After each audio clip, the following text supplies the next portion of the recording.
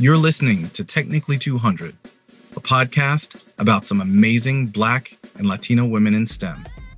This new season, in honor of Black History Month, we're celebrating the stories of Black women in STEM.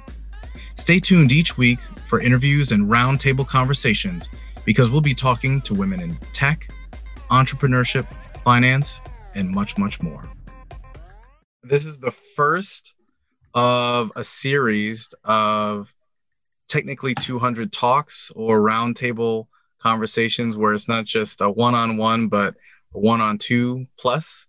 And I am very excited about this one because we have Miss Jessica Odeyemi, once again from IBM, Technical Product Manager. And we've got Miss Katie Caldwell, Technical Program Manager at Facebook. Such a pleasure to have you both here tonight.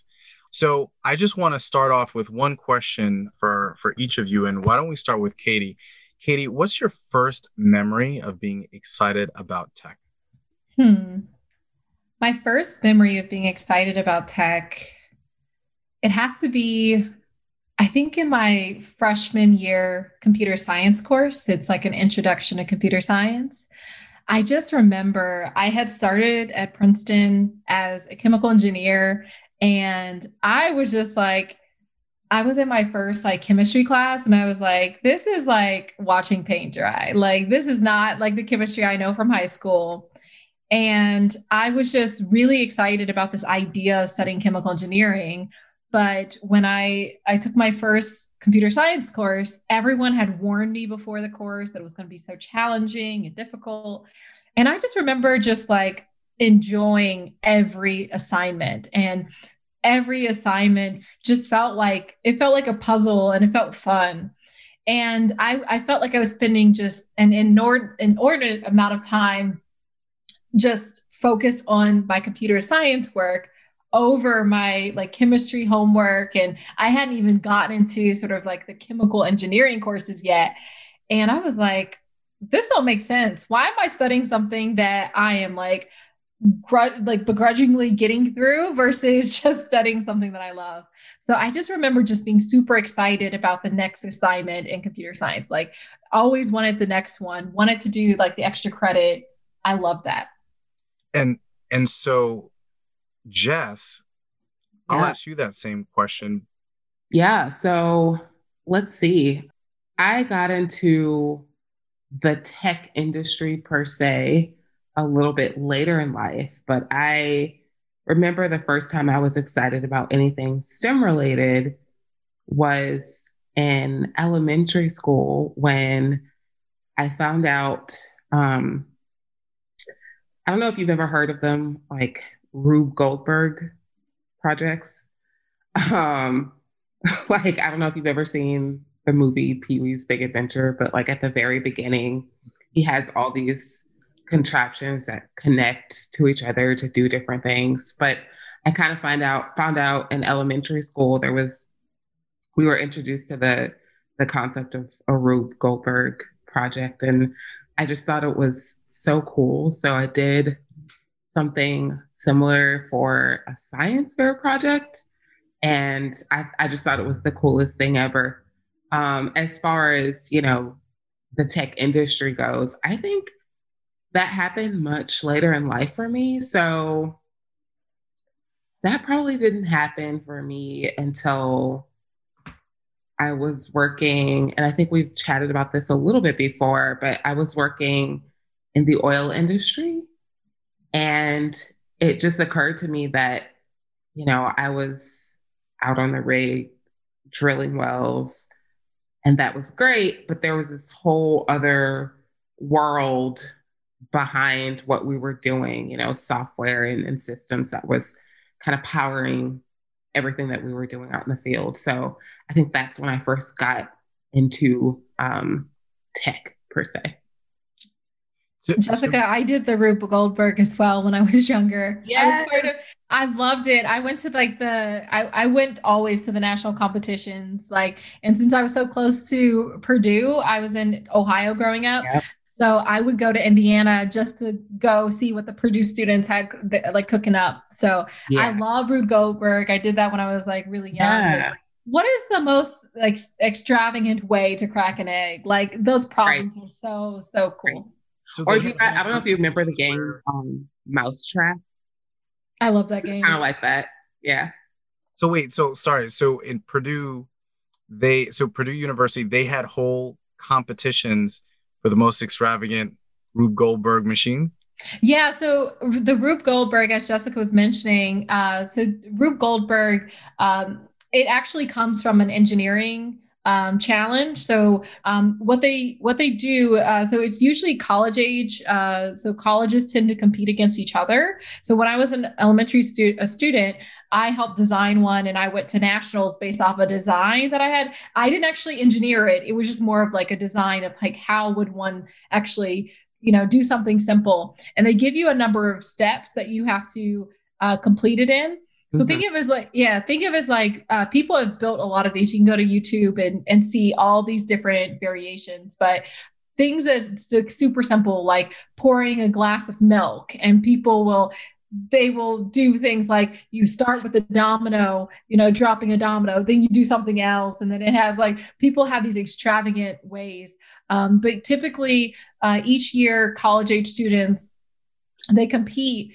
And what they're given is an assignment, like a task, and then they're given a number of steps, and then they have to like engineer how to do it. And usually it's like as ingenious as the design is, as well as like, are you actually completing it based off the constraints supplied? So super interesting. I love that, Jessica, you and I have that shared sort of experience as like elementary students. It's super cool. Yeah, it's a really, you would never want to do that in real life, but it's like a really fun challenge, and it's a really fun project.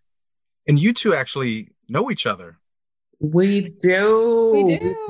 So Katie and I know each other from Princeton. I graduated a couple of years ahead of her, but we were friends and also in NSBE together. So we were both a part of our Princeton chapter of the National Society of Black Engineers together. And I think that's how we met. Is that how we met? Or did we just meet out and about at Princeton? No, we met there. So I remember meeting Jessica Odeyemi. And at the time, she was the vice president of the National Society of Black Engineers chapter at Princeton. In my head right now, I'm envisioning like the moment I met you, because my life changed. So, wow. Did you know that? Yeah. No. Yeah, I remember what food we had that night. I remember like that. I know it's like my life changed that night. So what did we have? I believe we had Chick-fil-A. Okay, sounds right. Yeah. Yeah, it's been Chick-fil-A has had some interesting years, but still delicious chicken. So but yeah, I think like we met, it was a while ago. It's been a while. I'm not going to say the years. Forever. Oh my goodness. Don't age us like that, but it's been a while. Well, way to make an imprint, right? I mean, great conversation plus Chick-fil-A. That's the way to do it. That's how we reeled them in with like free food, and that's how we got members to join into the National Society of Black Engineers.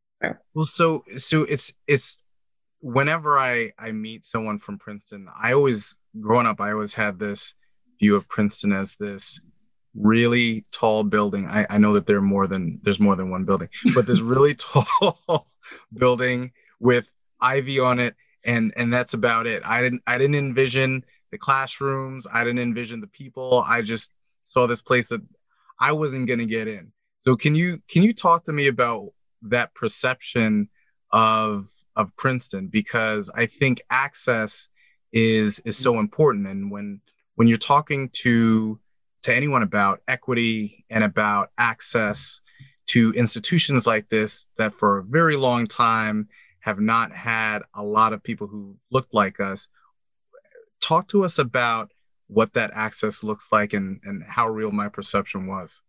Yeah. I mean, you're not wrong in terms of the perception of, what kind of person goes to Princeton. And quite honestly, Princeton has an interesting past. I think Princeton, correct me if I'm wrong, Katie, but I think Princeton was the last Ivy League school to admit women. So, I mean, on a lot of levels, that perception is not for nothing, right? There's been some challenges in the university's history for sure that, it's had to reckon with and own up to. One thing I will say though, and I think it's a little bit of a misperception of Princeton, of other Ivy League schools, and of other top schools in general, is that they're looking for this cookie cutter, like, 4.0. Okay, so this is how old I am. The SAT was on a 1600 scale, I think, like when I took it. And I don't think that's true anymore. I think it's like 2400. But, they think of this cookie cutter, like perfect SAT score, perfect grades. And, don't get me wrong, like Princeton is looking for people who have excelled academically, for sure, which, there are some issues with how you measure that even. I think the biggest misperception is that, the process is a little bit more holistic than people might expect. If you think about it this way, if Princeton was just looking for, perfect SAT scores and perfect 4.0 GPAs, I mean, that's actually really easy to find in the grand scheme of things. Like there are more people who fit that profile than can possibly get into any one class, right? So it has to be something else. And I think that something else is Princeton recognizes that academics in the traditional sense is one piece of the puzzle of what is going to constitute your entire education. So I think what the school is actually looking for, are folks who they think in some way are going to add to the fabric of the school. Because I think part of the learning is learning from your peers, learning from their experiences. That being said, I think Princeton, along with all the other Ivies, still has, a ways to go in terms of improving access, improving its admissions process. But I do think that that's a misperception. I think the other thing that I would be remiss if I didn't speak about is I think a lot of people don't apply because it's really expensive, and one thing I really want to point out about Princeton and a couple of the other Ivies as well is that they don't want, if you just think of, the mission of the school and what the school's trying to do, I truly believe that Princeton does not want cost to be the barrier that makes the difference between, a really talented young person, going or not going. And so I think a couple of other schools have come on board to this, but when I went to Princeton, I think it was they didn't let students take out loans. They would find a way to cover that either with grants or, or scholarships or whatever it may be, or work study. Now, that's not to say that, everything's peachy and you're walking around Princeton with, your pocket full of cash. That's not the case. But I do think, my family, like I come from a very working class family, and I think, it's because of Princeton's financial aid policy and kind of stance that I was able to attend. So I think those two things are really important to add to the conversation on access. It's not some cookie cutter picture. I met a lot of different types of people and backgrounds, while I was there, and I'm sure Katie, you would agree. And then I think Princeton, along with other schools, try the best they can to make it financially accessible as well. You're making me wish I had applied. My alma mater doesn't feel the same way. Well, so what's really interesting in having both of you on, and I love this, is the fact that you haven't mentioned it explicitly, but I'm hearing about the role that mentorship played. And Katie, I would love to hear from you. For one, would you consider Jessica a mentor? And two, what has that mentorship looked like in your role as a technologist? Yeah, I can take that on. So I think this definitely really help, there's a good transition from what Jessica was just mentioning about just access to Princeton, and also sort of you were alluding a bit in your answer, Jessica, about navigating Princeton. So I'll talk a little bit about navigating Princeton, especially given that I had you, someone who had not only navigated the engineering school, but sort of navigated your experience and then post Princeton. So as we mentioned before, Jessica and I know each other from Princeton, and specifically from the Princeton National chapter of the National Society of Black Engineers.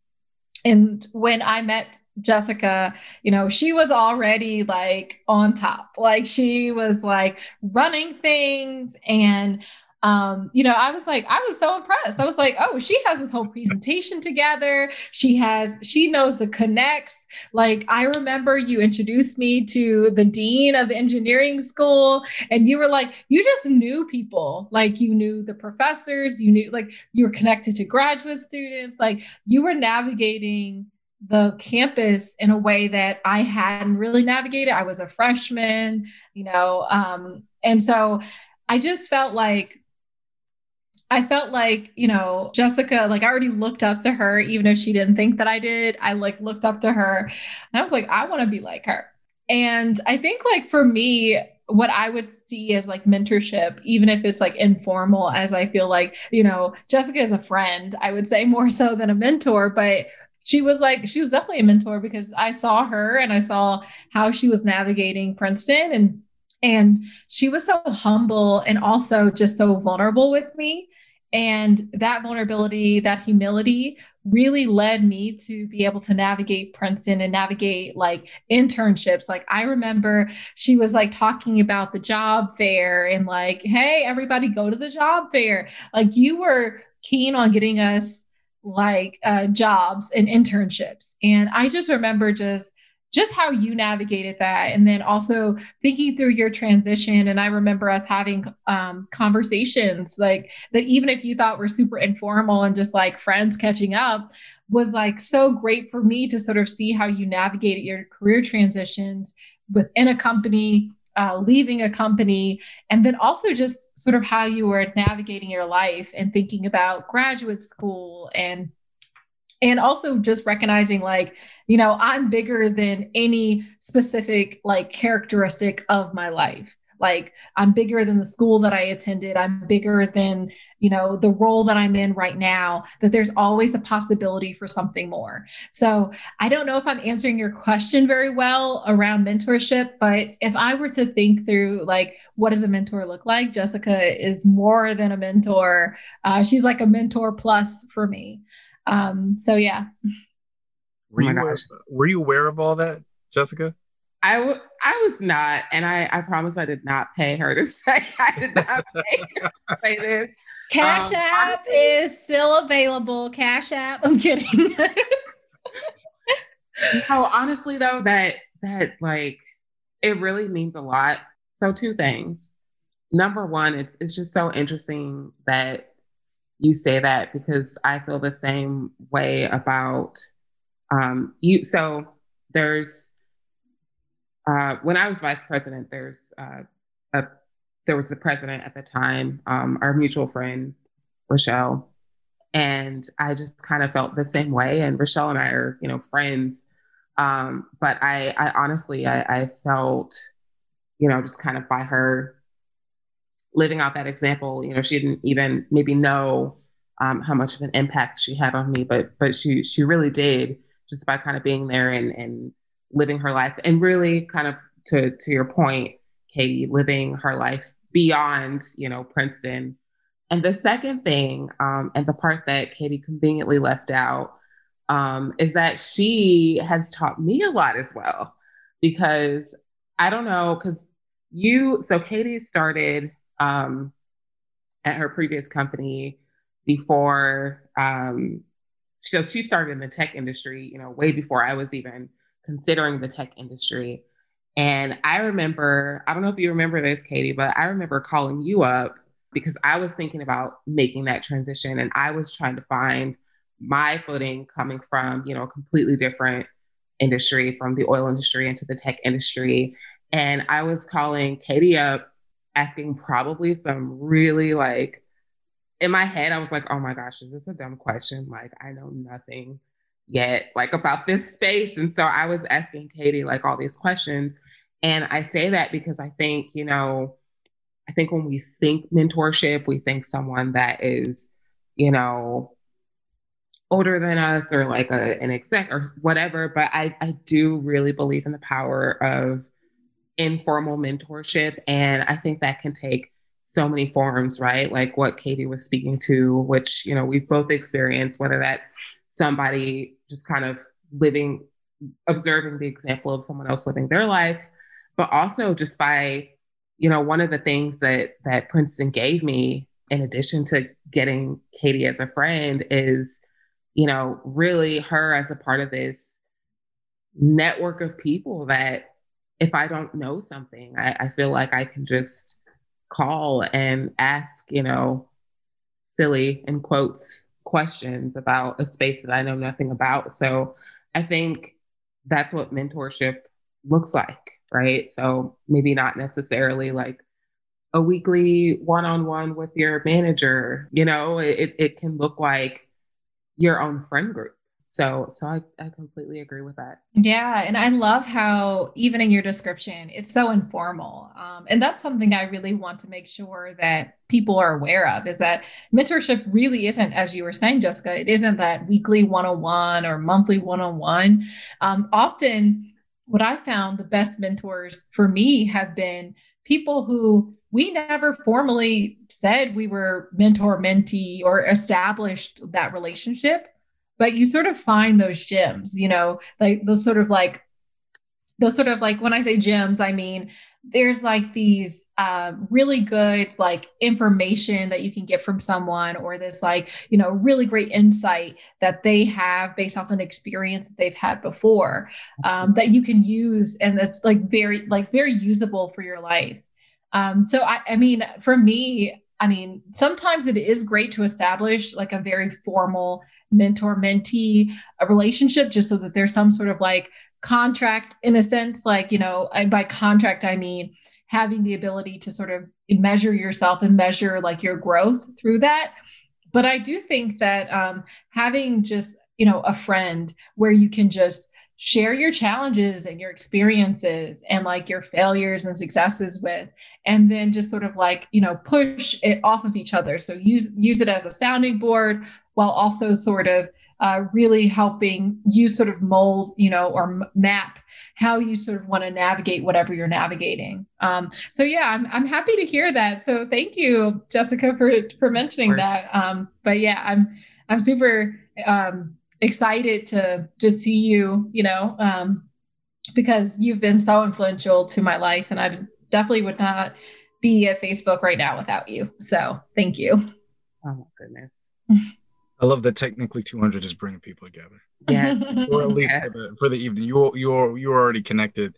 And it's so funny that you say that mentorship doesn't have to take such a formal role, Katie. I think a lot of us perceive it to be that you have to court somebody and you have to follow up with them consistently. And whereas I've learned just what you said, I mean, one of the most influential people in my life, Chike Agu, he was a classmate of mine, and he just talked to me about education. He would talk to me when I was trying to break into K-12 about books that I needed to read, resources, helped me prepare for interviews, and now here I am. And he would not consider himself a mentor, but I think based on that definition that you just gave, he was absolutely a mentor.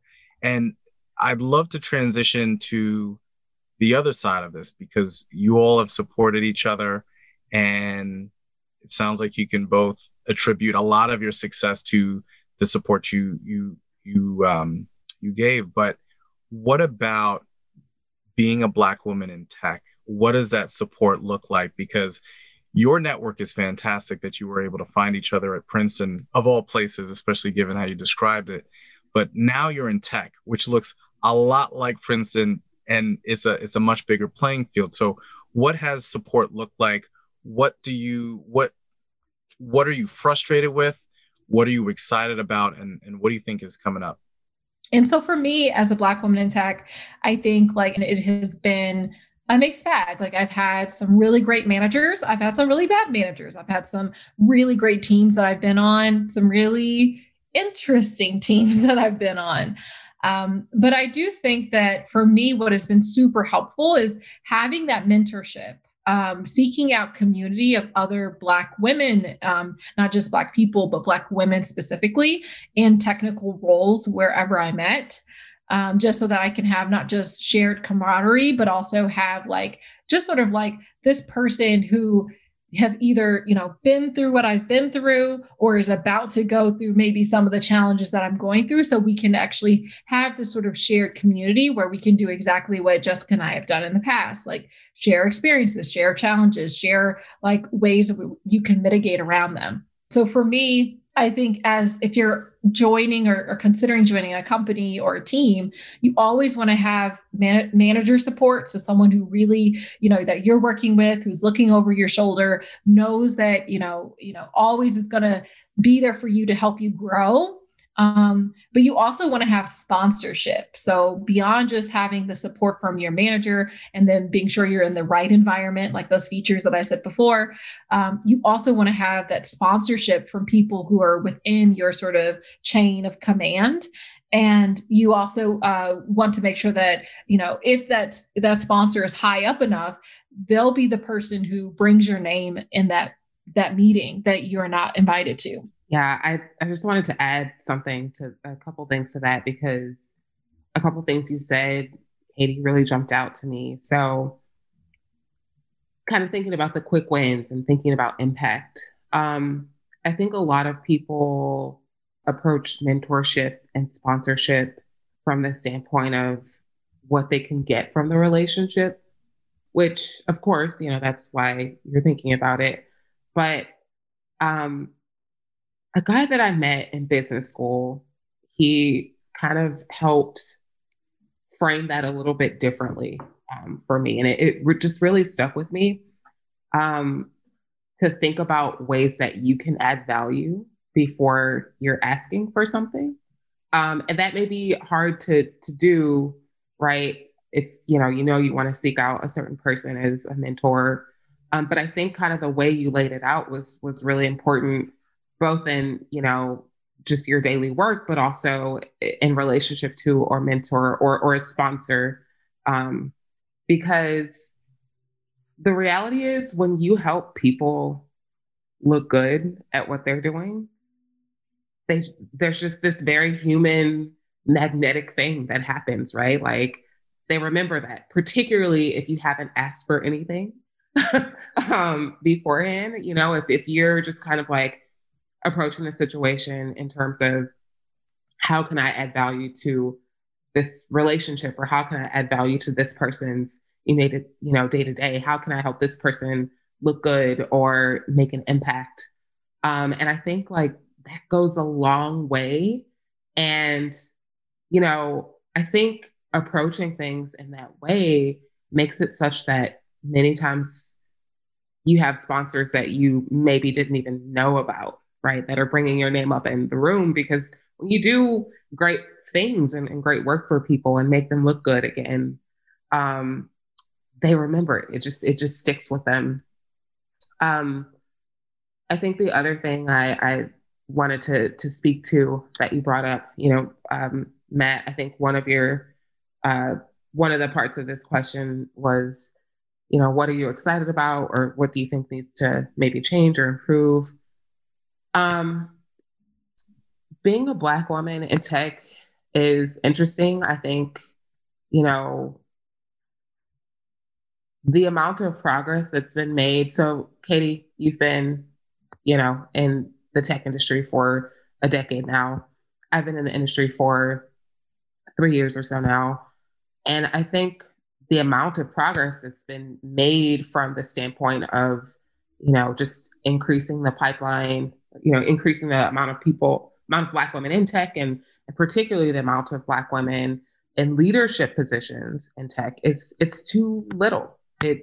Not enough progress has been made. And I just want to be very clear about that for, all of the successors we're speaking to and all of the great career trajectories that we're speaking to. There are plenty of talented Black women who would, knock it out of the park and aren't in the pipeline. So I want to call, attention to that very real fact. But what I am excited about is something that you mentioned, which is just the power of community that I think, we have as Black women in tech. I just think the ways in which we uplift each other, we're each other's lifters, and the way we share knowledge with each other is something that's very encouraging to me. I just think that community, that network, that support system is so important. I think given the state of things in the tech industry and how little representation for Black people and Black women in particular there are, I think, unfortunately, I don't think necessarily everyone is always challenged to do this, but I think one thing we have done and we have to continue to do is to keep forcing ourselves out of our own comfort zones as well. Because the reality is,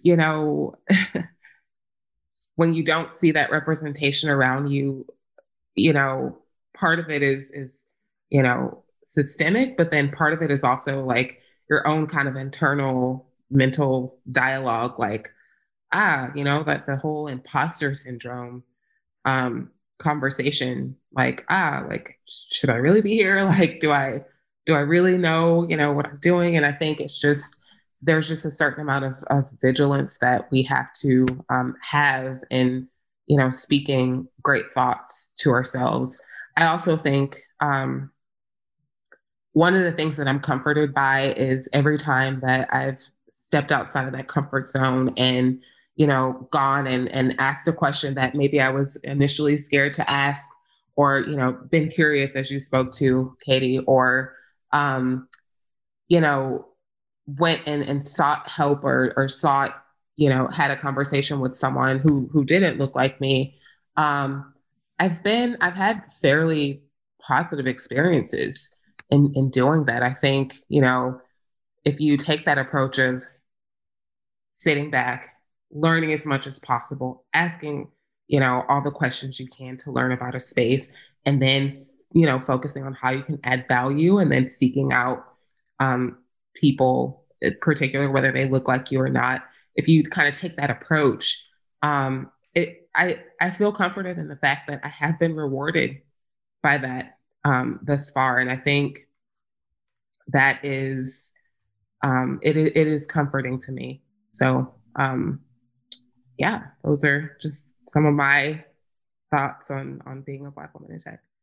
I think another thing that stood out for me from what you said was just thinking about, how to sort of like I don't want to say be a Black woman in the field, but I guess it probably is being a Black woman in the field. It's like, being in the tech industry specifically. I know we're talking about broader STEM, but especially being in the tech industry, there is progress that does need to happen. Like, I know you mentioned that the leadership numbers are Black folk in leadership is not that much, but the way that I think about it is like, how do we actually change that? How do we actually, get more access to people who are graduating with STEM degrees? And to me, it's not even just graduating with STEM degrees from a 4-year university. when I think about like some of these companies, like Microsoft was founded by a college dropout. Facebook was also founded by a college dropout. Like we have to recognize that there are many people that I've worked with in the industry that have not even gone to college. Some of the best people that I've worked with in the industry have been community college dropouts. Like I'm being serious, right? So I think that that's something that we also need to challenge. Like so many people, I've heard this, in the broader industry upon interviewing, that there have been folks who've said, when seeking out, predominantly who are going outside of predominantly white institutions, going to HBCUs, for instance, to recruit Black students, that there's a whole notion of lowering the bar, which is like racist. I'm just going to be straight up and say it's a racist. Like that, the notion that you're lowering the bar is super racist. Given the fact that that many people have been hired into these positions who don't have any degree at all, who some people have been hired straight out of high school, and so I guess what I would say about that is, going to something else Jessica mentioned, is about imposter syndrome. I truly believe that everyone suffers from imposter syndrome. And I think that by knowing that everyone suffers from imposter syndrome, and by being transparent and communicating our vulnerabilities and being humble, and as Jessica mentioned, I keep saying, being curious and staying curious, I think that really helps change the environment for the better for everyone. And, there is no innate, you don't just wake up one day and have everything. I mean, I'm learning every day and I fail all the time. So if you have a very, fail fast, experimental mindset where I'm growing constantly and I'm changing and building, then I feel like you don't suffer from imposter syndrome as much. But I do feel like certain communities suffer from imposter syndrome, especially Black people and specifically Black women. I believe because first off, there are not a lot of us. So you don't see a lot of people who look like you. You may never have worked with another person who looked like you. That was me for almost, 8 years, never worked with, a person who looked like me. But I think it's beyond that. I think the other part of it is that, to be frank, a lot of us are coming from backgrounds that we don't have people who've navigated these spaces before. And we also are often, we have the Black tax. We're working, sometimes twice, if not quadruple, in order to just be perceived as just competent or just like an ordinary person. Because when I show up, I'm showing up as not just Katie, I'm showing up as a Black woman. I can't just be a technical program manager. I'm a Black female technical program manager. So I wear my Blackness, I wear my my femaleness every single time I enter into, or female perceived or women perceived. I see that I show up that way in ways that I think that many people, they don't wear, that they're a college dropout on their sleeve. They don't wear that they're, a high school dropout or whatever. They can somehow become normalized based off of their exterior in ways that I can't. Question for you both. Very pointed question. How do we use tech to dismantle white supremacy? Ooh, what a question. What a question. Okay, I'm going to give you first of all, this is a huge question and not one that we can tackle in the confines of this podcast. How much time you got? Yeah. I have an interesting take on this though. So Katie, you hinted toward this a little bit, and I'm going to give, I'm sure you won't mind, Matt, I'm going to give a shameless plug to Code to College, because I think one thing to focus on, so I think, climbing the corporate ladder is great. I think, making those tech salaries and showing, other people how to do the same is great.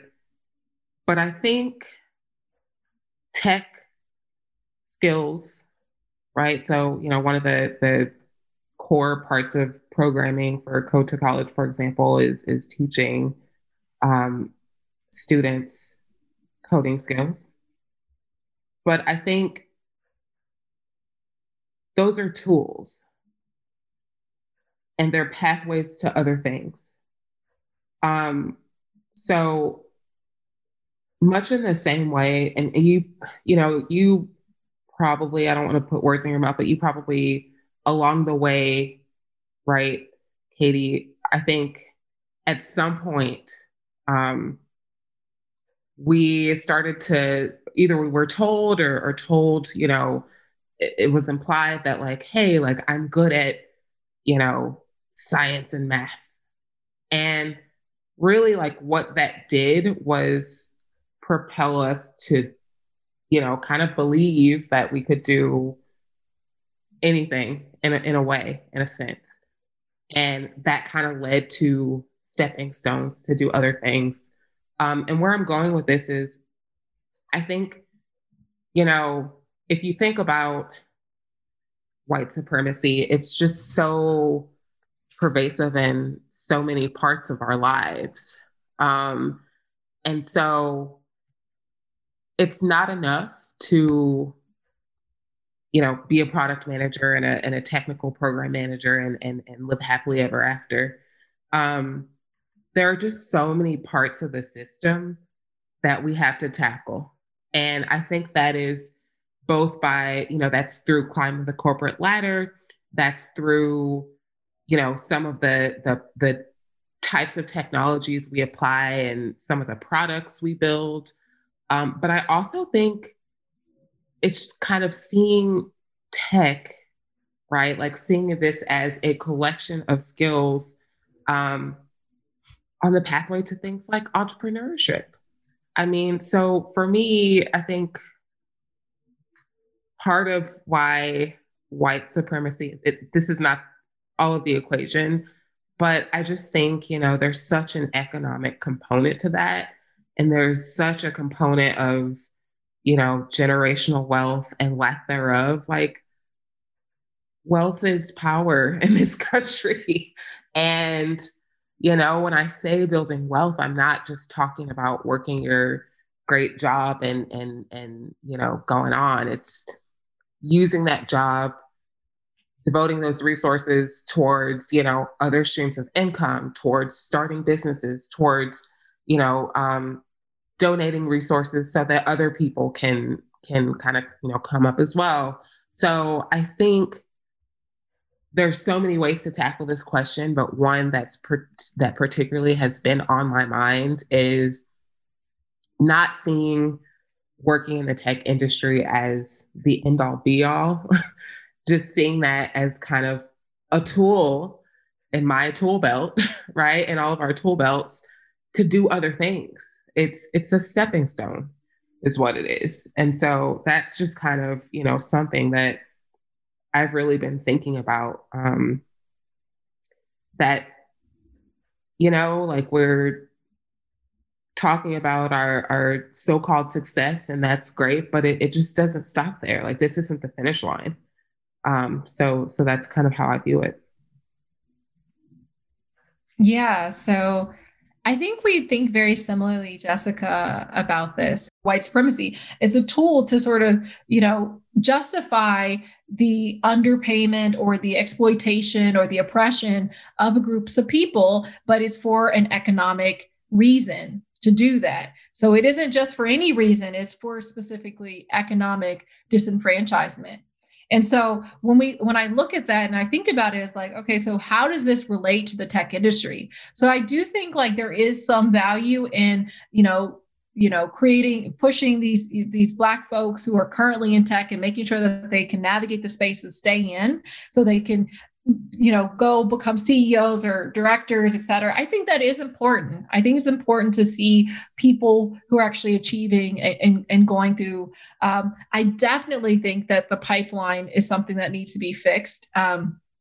I used to have mixed feelings about how do you balance, like which parts of the pipeline do you focus on.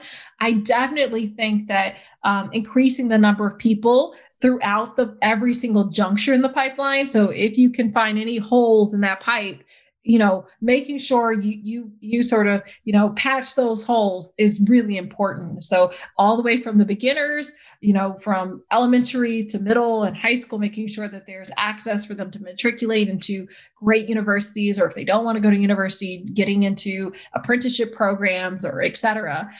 There's also just the early career navigation and the internship navigation. How do you transition into, the workplace? But I do think that the way forward, it looks like enabling access or like opening up access and bridging access to more people at all levels. So all that, I just wanted to add maybe one more quick thing, which is the reason I think it's such a big question is because white supremacy is such a big question. And I think tech has an important role to play, but it's not the only tool or lever we have to pull, because if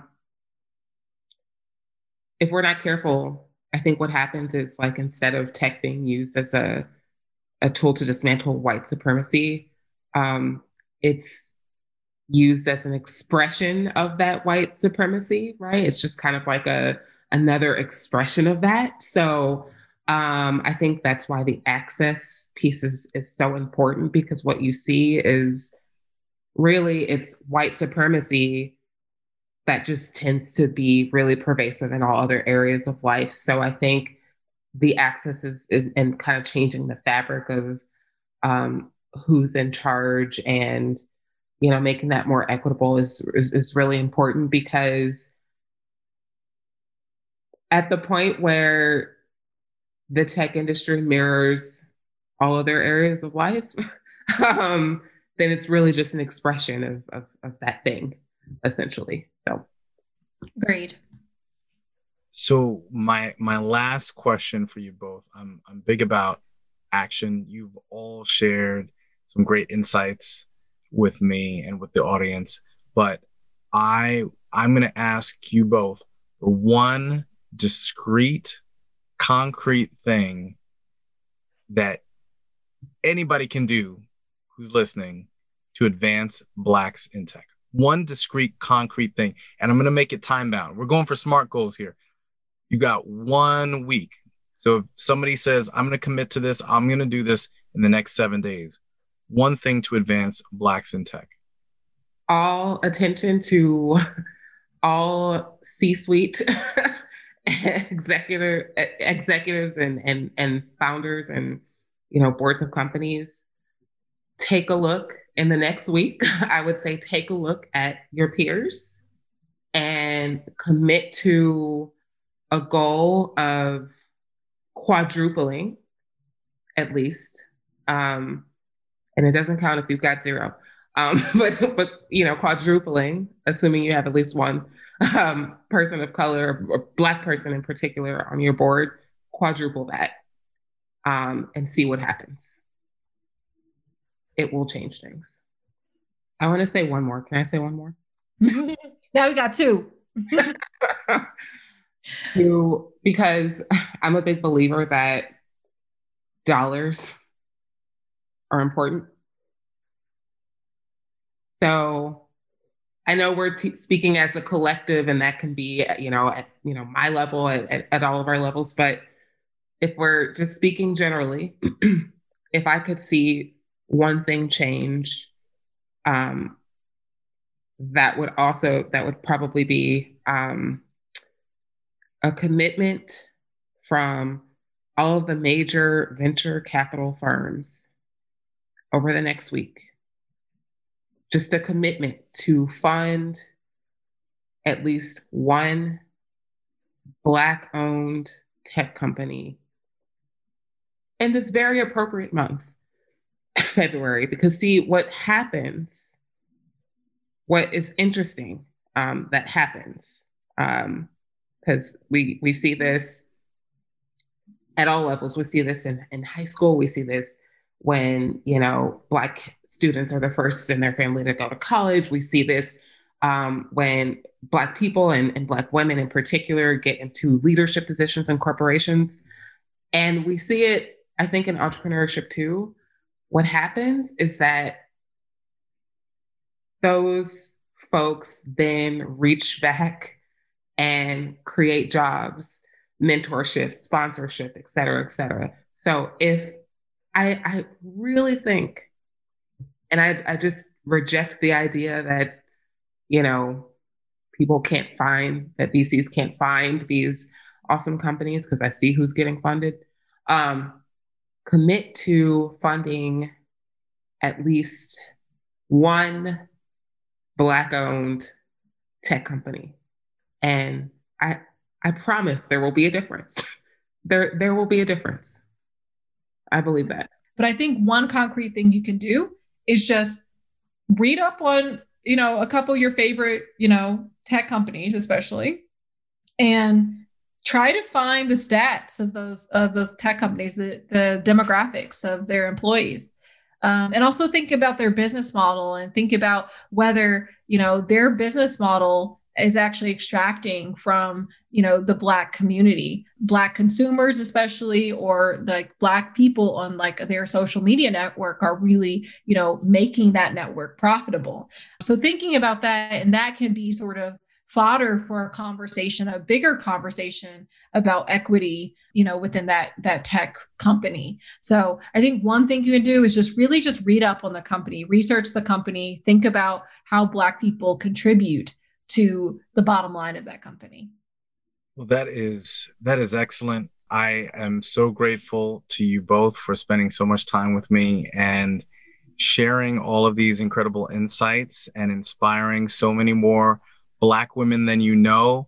Jessica Odeyemi, I'm looking at you, President Company included. And Katie, I'm looking at you too. Thank you so much for the time and the wonderful words and all of the inspiration. Thanks for listening to today's episode of Technically 200. Don't forget to subscribe and visit us at technically200.com. Until next time.